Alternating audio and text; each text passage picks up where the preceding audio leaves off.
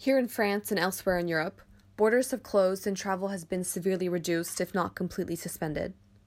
Certain products like toilet paper and hand sanitizer have disappeared off shelves. Hashtags imploring people to stay at home make the rounds on Twitter and Instagram. Parents now find themselves with kids to entertain while they try and attend endless virtual meetings for work. It's a scenario familiar to many right now. All of this a result of strict quarantine measures imposed by governments around the world in an effort to slow the spread of SARS-CoV-2, the new coronavirus, more commonly recognized by the disease it causes, COVID-19. As people adapt to new restrictions on their daily lives, it's hard to imagine things returning to normal or what that normal will look like. This pandemic has caused a lot of fear and uncertainty, but so have other events in recent history. News Decoder correspondent Malcolm Davidson was in the Pakistan capital of Islamabad in 1991 when then U.S. President George H.W. Bush announced the start of Operation Desert Shield, the combat phase of the First Gulf War. 5 months ago, Saddam Hussein started this cruel war against Kuwait. Tonight, the battle has been joined.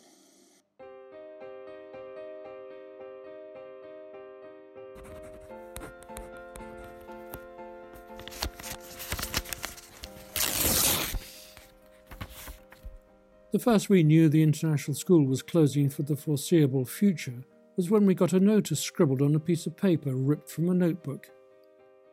We were in the Pakistan capital Islamabad. It was January 1991, and the American-led Operation Desert Storm was about to be unleashed on Iraqi forces that had invaded Kuwait the year before.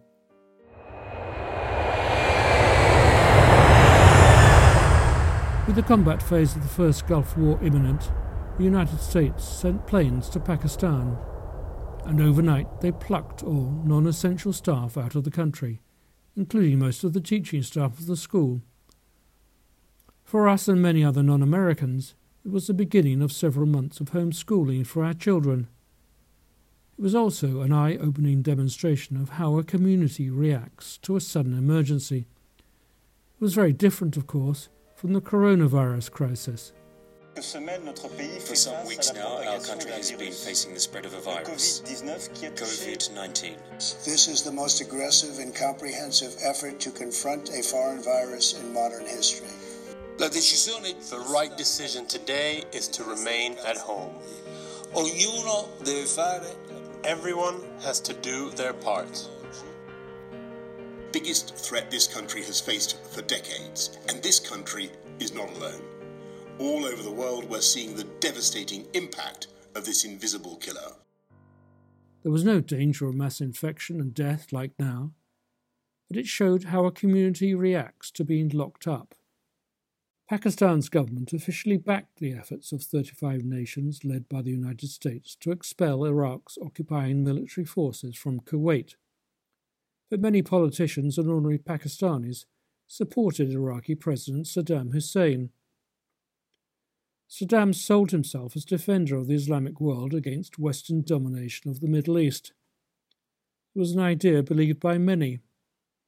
They began to use ritualized pictures of the Iraqi leader as the centerpiece of the wedding garlands that are made out of stapled banknotes and are traditional presents at Pakistani weddings. Because of fears that Desert Storm could provoke a huge backlash from ordinary Pakistanis, many foreign missions and aid agencies drastically cut back their activities and banned staff from leaving their homes or embassies. The backlash never really came, but the restrictions stayed in place, leaving many stir-crazy after many days of inaction, not unlike the experience of millions today living in fear of coronavirus. We had been planning a house party for a while, though, and invitations had gone out well before the US withdrawal. We decided to go ahead anyway, but weren't too sure how many people would turn up. In the event, it was one of the best parties ever. The house and garden were thronged with foreigners and Pakistanis alike, all ready to have fun and put their day-to-day worries to one side, for just a while.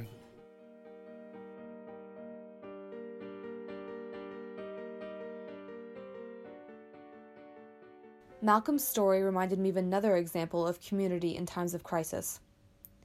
Just a few months before the events in Islamabad in 1991, hundreds of British subjects were taken hostage during the Iraqi invasion of Kuwait. One of those hostages was my mother.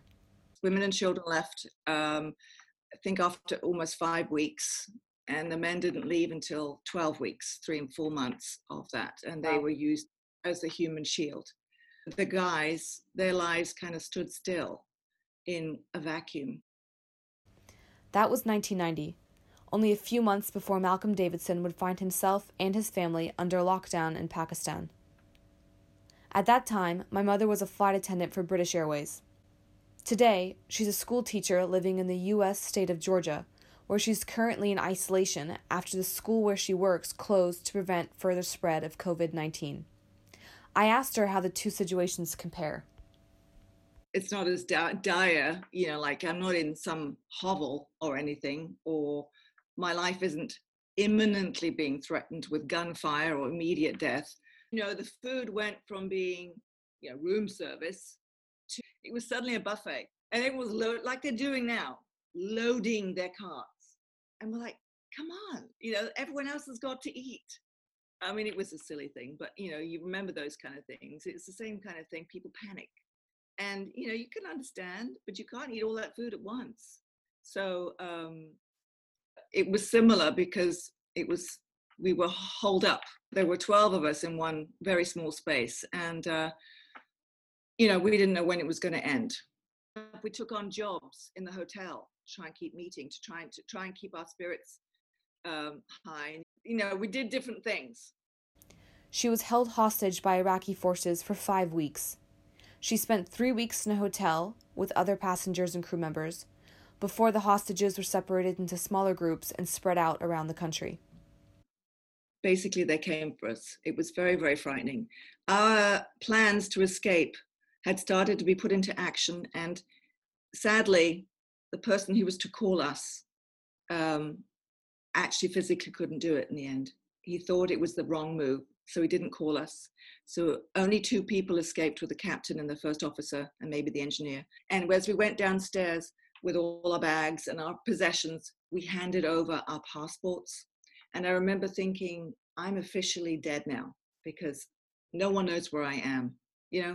This is my passport. I don't exist anymore. And literally we were taken in groups of 10, 12 on a bus. We hadn't eaten, we hadn't water, we didn't know where we were. And they were basically putting us into smaller groups. They say when you're in survival mode, look to your environment, make yourself somewhere safe. So we made somewhere safe, and I cut hair. So we made fun, we pitched in, and we had the chef from the hotel, so we had good food. He would boil the water and make sure that it was as clean as he could make it. And we had a doctor. We had like our own little routine, and occasionally we would have a shakedown. They would come in the middle of the night. This went on probably for another 2 weeks, and things were escalating, and you knew that bombs could drop at any minute, but the only reason they didn't was because now they were afraid to drop bombs on British subjects.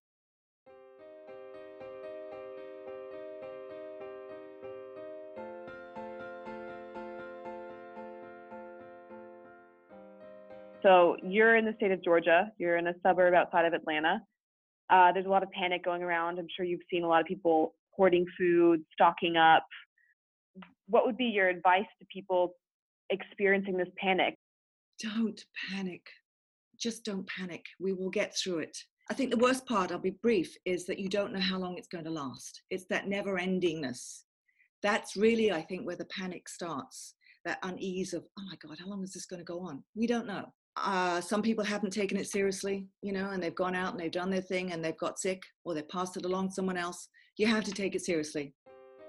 Just as life had carried on for Malcolm and his family in Pakistan, my mother and the other hostages made it safely back to Europe. Thanks to a secret phone line they kept hidden from their captors, they were prepared when the day came for them to leave. They were transported to Baghdad and left at the airport, finally free to return to their lives. That was it. We were free. And just said, go there. Just go.